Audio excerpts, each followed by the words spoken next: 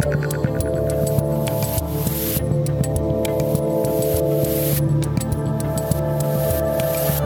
everybody, we are live on YouTube. I'm Dave Rubin, and in honor of Passover and Easter, we're going to be discussing how to find freedom, peace, and hopefully some hope in our challenging times. Joining me today are the senior rabbi of Sinai Temple right here in Los Angeles, Rabbi David Wolpe, and the founder of Word on Fire Ministries in Santa Barbara, California, Bishop Robert Barron. Gentlemen, welcome back to the Rubin Report.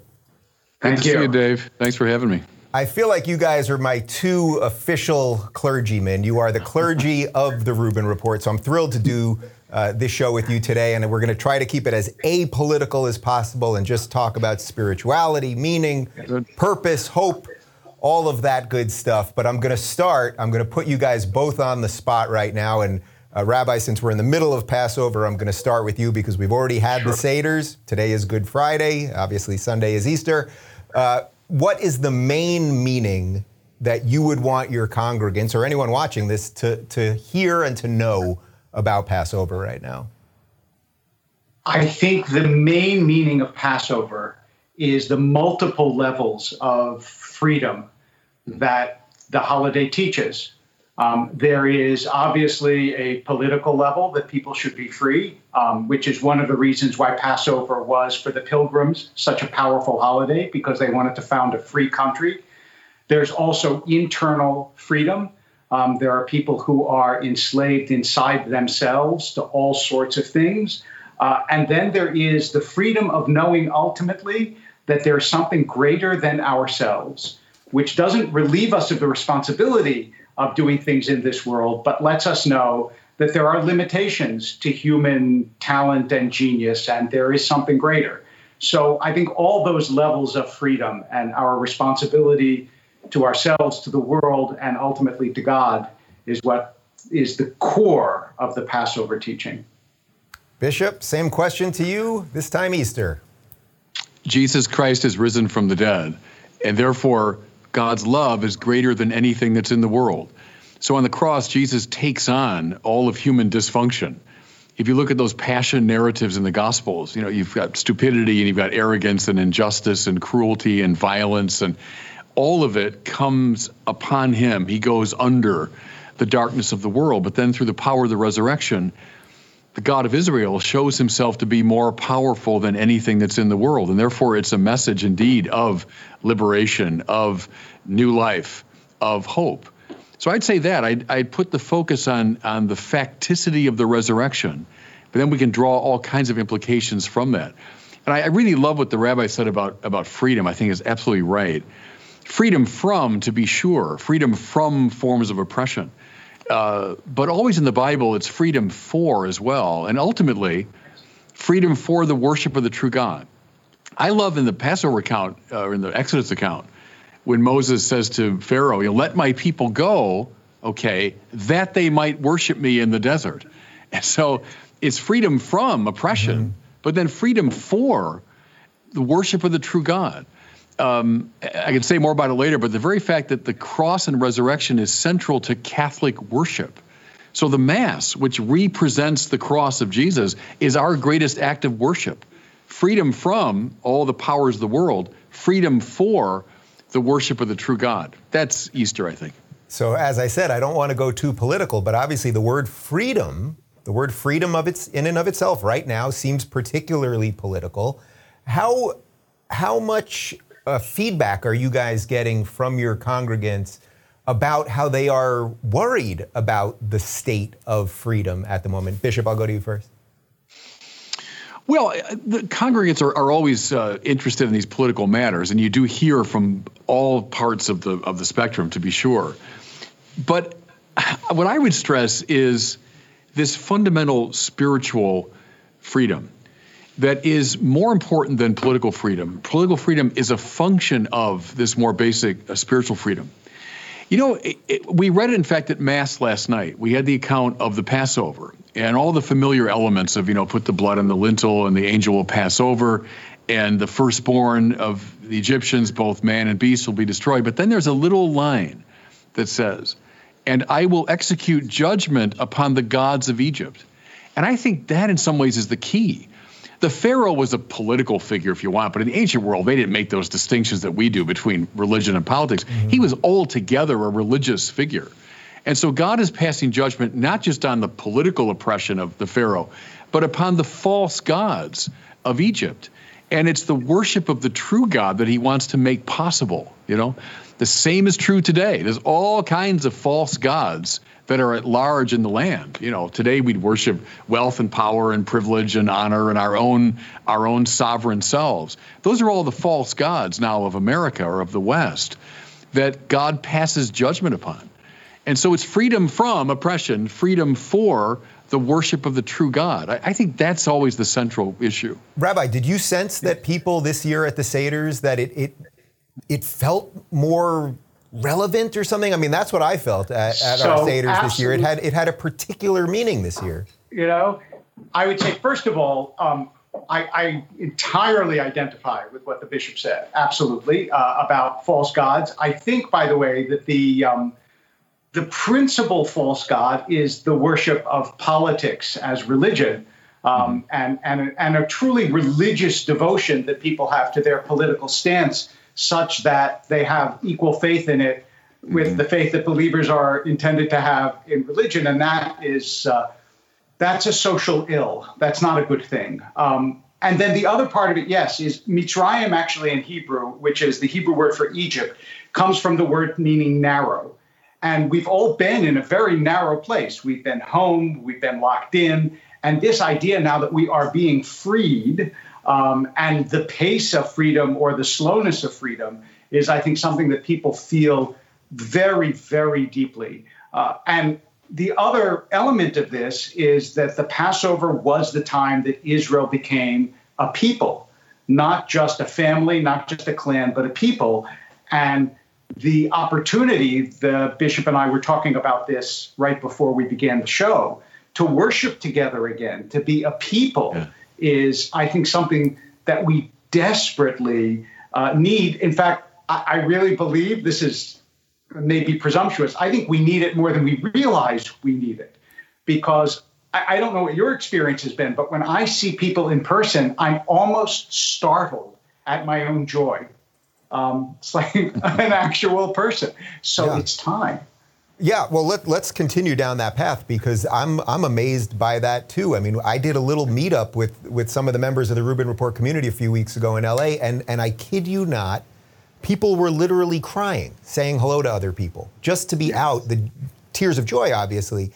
But missing that, where, well, I actually don't know what you both are doing in terms of live congregants right now. So actually, Bishop, what are you doing right now? And I know Santa Barbara has probably, I'm guessing, slightly more lax rules than here in Los Angeles. It did for a time. Now it's actually worse than LA, but that's another issue. But last night, I had the biggest crowd I've had since COVID started. Last night, I was up in Santa Maria at a parish, John Neumann, and it was for the first time in a long time. There were a lot of people in the church and then many outside the church.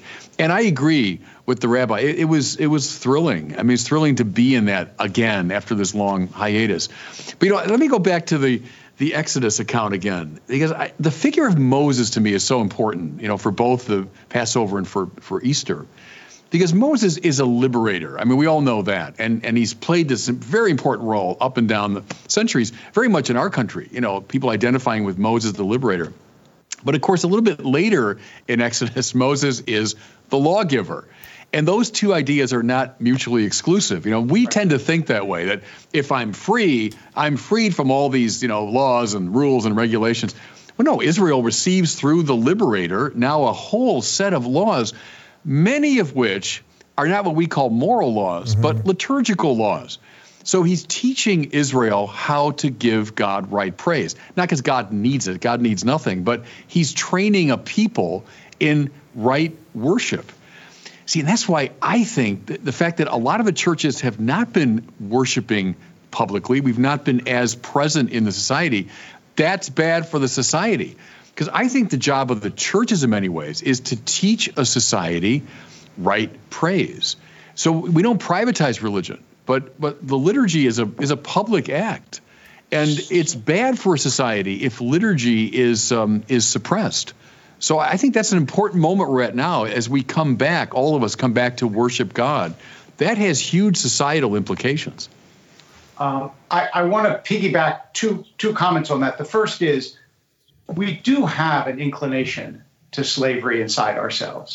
That is, there are people who feel safe inside and are afraid to go outside because freedom, Eric Fromm wrote a book years ago, Escape from Freedom.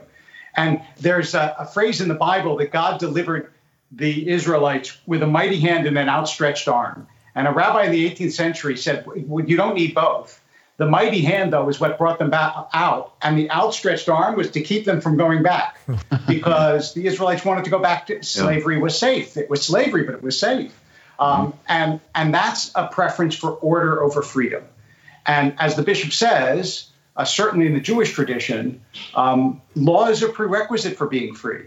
You can't be free without laws. If everybody drives and no one observes traffic laws, there's no freedom. There's an impossibility of getting from one place to the other. And so every society seeks its balance. America has always tried to err on the side of freedom, but it is a constant struggle, both within our lives and within our society. Do you guys think that all of this that we're discussing right now in relation to COVID and lockdowns and freedom and everything else presents a truly unique opportunity that maybe for guys like you that are heads of congregations to bring new people into the fold? Because I really sense, and I think you guys know from talking to me, I'm more of a believer now than I've ever been in my adult life, for sure. And one of the things that I found in the last year is that most of the people who are making sense to me are believers, because they're believing in something outside of the day-to-day, okay, I turned on CNN, here we go. And I wonder if you sort of relish in that opportunity. I suspect you probably do, Bishop. Well, I've been beating this drum for a long time, both here in L.A., but also nationally, is to say we can't just presume, the people all come charging back when we open the doors. Catholics have now had a year of practice of staying away from church, which is really bad. Now, we did it for good reasons and all that, but I've been saying we've got to be very proactive in drawing our people back. And I've been saying to those who are coming to Mass now, you got to be evangelizers. When the day comes, I want you to bring 2 or 3 people back to Mass who've been away for a while. So yes, it is, I think, a great opportunity. As I mentioned, too, it's of huge importance for the wider society. The churches can't retreat into privacy. I think especially now, we should be a public force in the society. But yeah, it's a moment. It's an opportunity. Rabbi, Jews don't evangelize as well as Catholics. So What do you do? We evangelize to Jews, right. and to I think what is properly called the unchurched. But it is I think that it is both a moment of peril and a moment of possibility. That is, a lot of people have discovered, I can sit at home and watch the services, with a cup of coffee and in my pajamas, and have been comfortable with that, and will take some luring to get back, especially if they're scared. But having said that, I really do believe exactly what you said, Dave, which is that never has a religious message, at least in my lifetime, been as compelling and as important as now, because people realize that a pandemic is a spiritual crisis. It's not just a public health crisis. It's a spiritual crisis. And the things that people are coming to me with, the first thing that the Bible calls not good is aloneness. It is not good for a person to be alone. Everything is called good until you get aloneness. And that's what the pandemic, there's been a plague of isolation. And people feel it not just as an emotional or as a mental health issue, but as a genuine spiritual issue. And people who have deep spiritual lives, I venture to say, feel the aloneness less than those who feel like they're alone in the universe. And that seems to be the ultimate irony of what we've done to ourselves. We're social creatures, and they told us basically to be antisocial. Bishop, what else are you doing on that front? Maybe that's not directly related to what you're doing in the church, but just to help people sort of reconnect at the moment. Well, one thing I did at the beginning of COVID is I told people, look, see this as an opportunity, maybe to read that great spiritual book that you've been putting off for years. You've got more time and more space to do it. reach out to people in need. So during the COVID period, all sorts of folks, they were in need of basic sustenance and supplies and so on. Reach out by Zoom or by phone call to those who are lonely. So I said, take advantage of the opportunities we have during, COVID. But then the parishes too, we're trying to find all sorts of ways to re-engage the kids, to re-engage the older folks, to have pilgrimages and public, processions and activities. So we're trying. We're hopeful that in a few months, maybe if the vaccinations continue, we can do it. But we're trying to be proactive and just engage people. We can't succumb to this privatization, or we can't just, throw up our hands. I think we've got to be proactive. Yeah. Rabbi, what about you? So the same. I mean, we've had drop-bys, and our school has been running now, and the school is now in person, which is a great thing. And we're starting in-person services this Saturday. We've had them outside. Now we're going to have them inside this Saturday. But again, it's got to be, it's limited to 25%. It's actually not this Saturday, but next Saturday, sorry. It's limited to 25%, and there's social distancing, and we're hoping eventually to have those rules relaxed and have people, you were going to, I see a question on your lips, Dave. Well, I'm curious, do either one of you, can you look to a specific verse or parable from the Bible about fear in general? Because I think what a lot of people, it really is just going to be the fear thing to get over, to literally just walk into those doors again, so whether the door is a temple, a church, or a school. I will tell you that the most common thing in the Torah that God says is, in Hebrew, it's al tira. In English, it's do not be afraid. That actually, the single indispensable quality to lead a good life is courage. Without courage, you're a slave. When the Israelites left Egypt, they stood at the sea, say the rabbis, and it wasn't until one man, Nachshon, jumped into the sea that the sea parted, because God wanted them to take a risk. It's like, I'm not going to part the sea unless you actually do something. And the same thing here. I understand that there are risks in the world, but there are always risks in the world. And all of us know you can't do anything. You can't achieve. You can't fall in love. You can't have a child. You can't make a friend, anything, unless you're willing to take a risk emotionally, physically. And so I think that the culture of risk aversion has gone too far. I understand why people are risk averse. I mean, I buried people who've had COVID, and it's real. Nonetheless, life is in part about, jumping into the sea. Yeah, the theme of fear, you're right, is central to the Bible. And the New Testament, in some ways, culminates with the claim that perfect love casts out all fear. It doesn't say perfect love casts out all hate. So the opposite of love is fear. I think of Paul Tillich, the German-American theologian last century, who said, fear is the fundamental problem. It's not so much pride, Tillich thought, but fear. Because I'm afraid, I cling to myself. Because I'm afraid, I set up, barriers. Because I'm afraid, I lash out at my enemies, etc.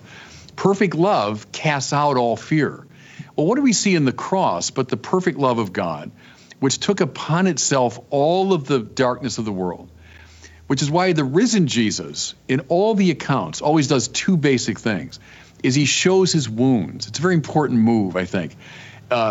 Don't forget what you did. Don't forget what the world has done. The wounds of Jesus are our own sins, the sin of the world. So there it is. But then he says, shalom. So there's that word that I think in many ways sums up the whole of biblical revelation, the peace that God has always wanted his people to have. But it comes on the far side of fear.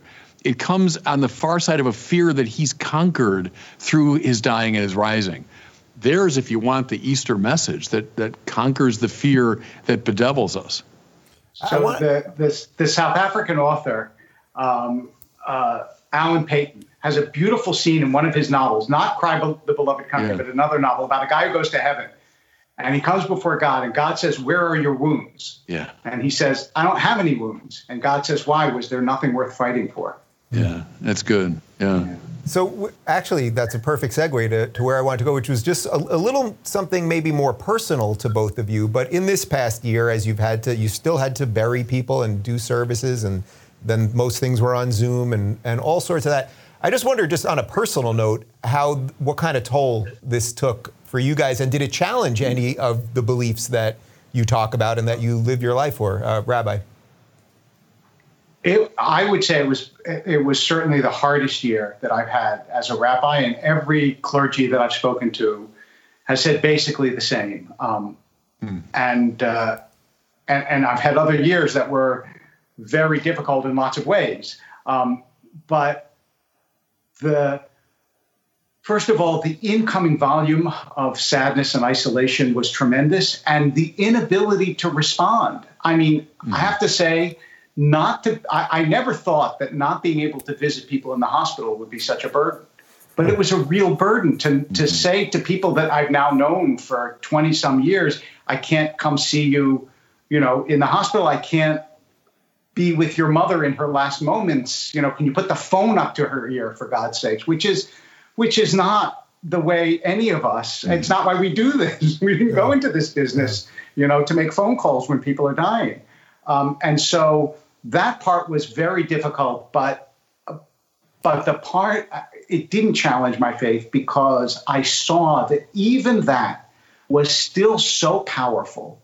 And people would say, look, I know you couldn't be here, but the fact that you called, or the fact that people showed up on Zoom for the memorial service, meant so much that it reminds us that there is nothing more powerful than presence, however that presence is configured.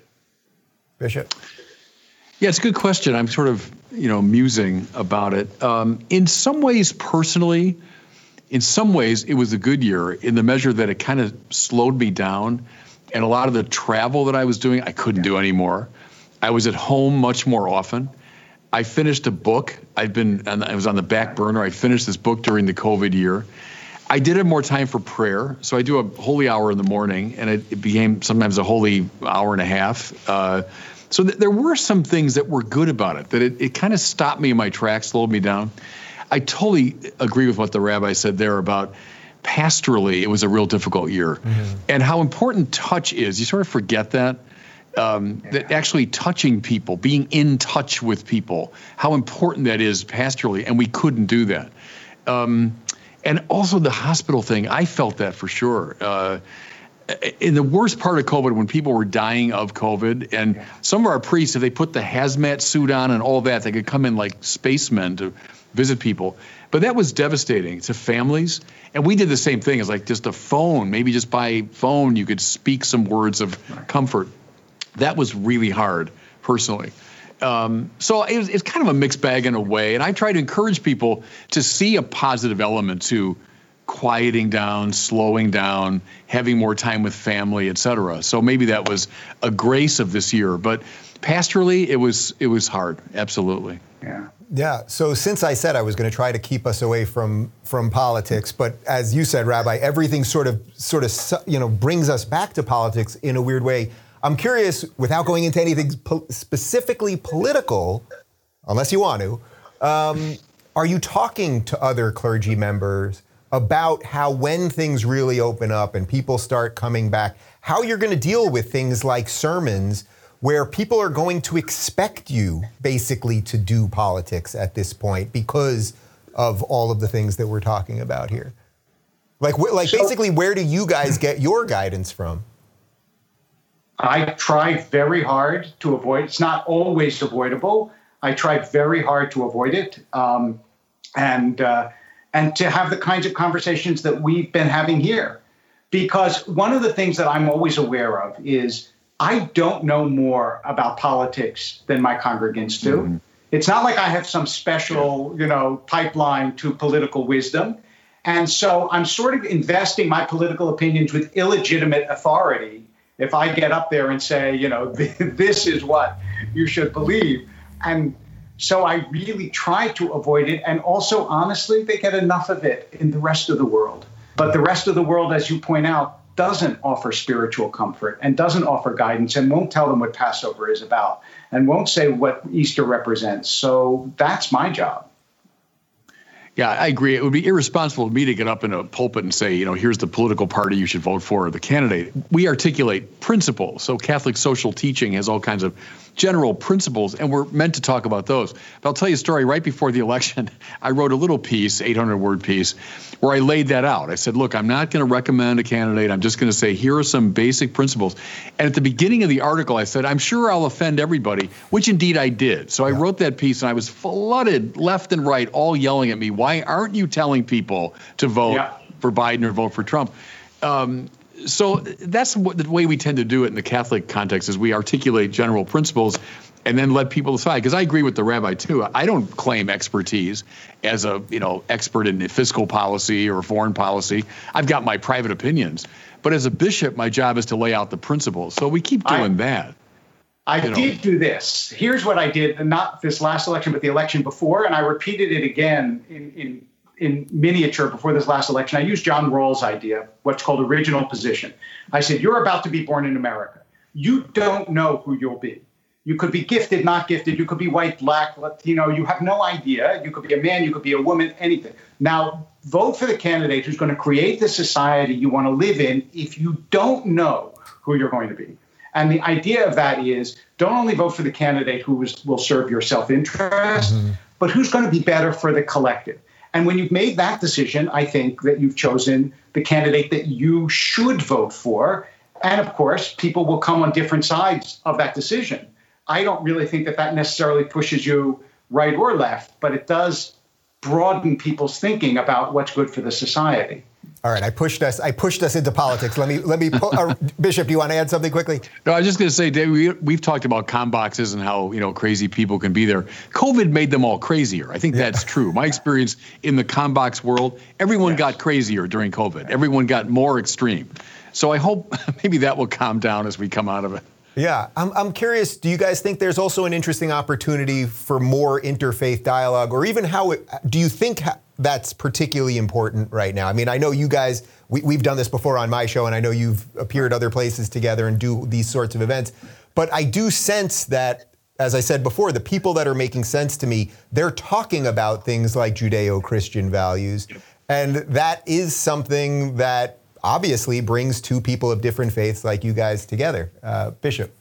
We should make common cause. I've been saying that for years now in ecumenical dialogue with other Christians is, we can fight about the 16th century till the cows come home, or we can make common cause against a rising culture that is, the culture of self-definition, the culture of self-creation. Values are simply a function of my, private whim. Well, the great religious traditions, grounded in our case in the Bible, stand to thwart that. And we ought to speak, because as our friend Jordan Peterson often points out, a society gets sick if it loses contact with these great articulations of value.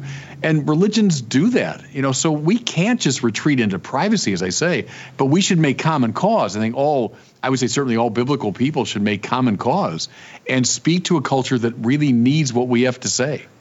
So let me give you an example that I think fits very beautifully into what the bishop was talking about. Last night, on Thursday nights, I do a Torah class on Clubhouse.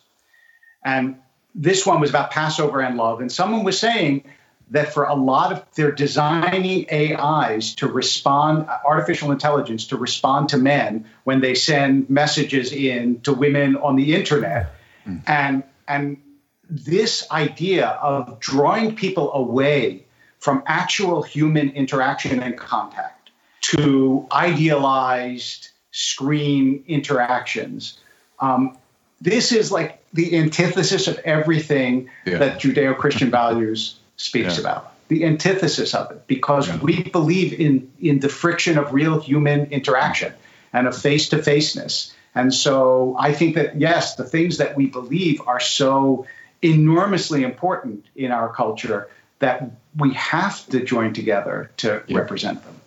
Yeah. Well, between obviously today, Good Friday, Easter, Sunday, we're in the midst of Passover. I know you both are extremely busy, so I'm going to just give you one more question on the hope thing that we've sort of been bouncing around for about a half hour now about.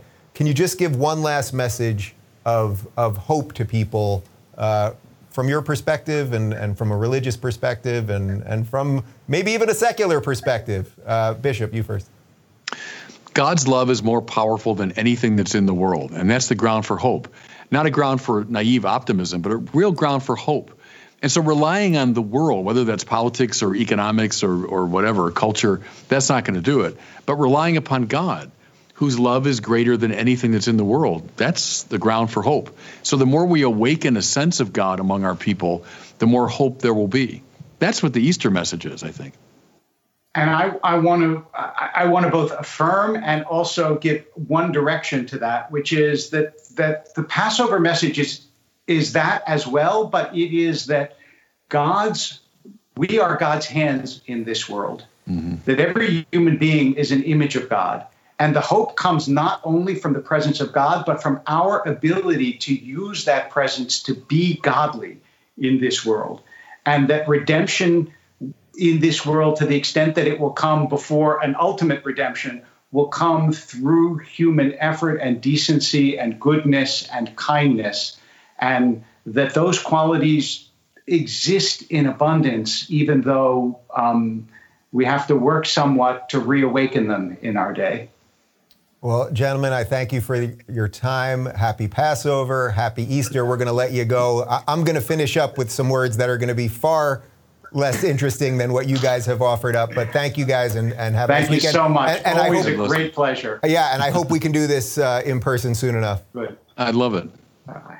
All right, thanks to Rabbi David Wolpe and Bishop Robert Barron. And I hope that was just the right way to send you guys off on the weekend. If you're celebrating, happy Good Friday to you and happy Easter. I know we've done the Seders already, but Passover is winding down. And yeah, in case you couldn't tell, I needed to get a little away from like the political madness. I was on Twitter this morning and it was just like we had this show booked already, of course, but it was just like one crazy thing after another. The CDC saying one thing 5 minutes ago and another thing the next day, and passports for vaccines and don't go outside. And I saw that the president or the prime minister of England saying vaccinated people can't even be indoors together. Like just such craziness, like such sort of secularism on steroids craziness.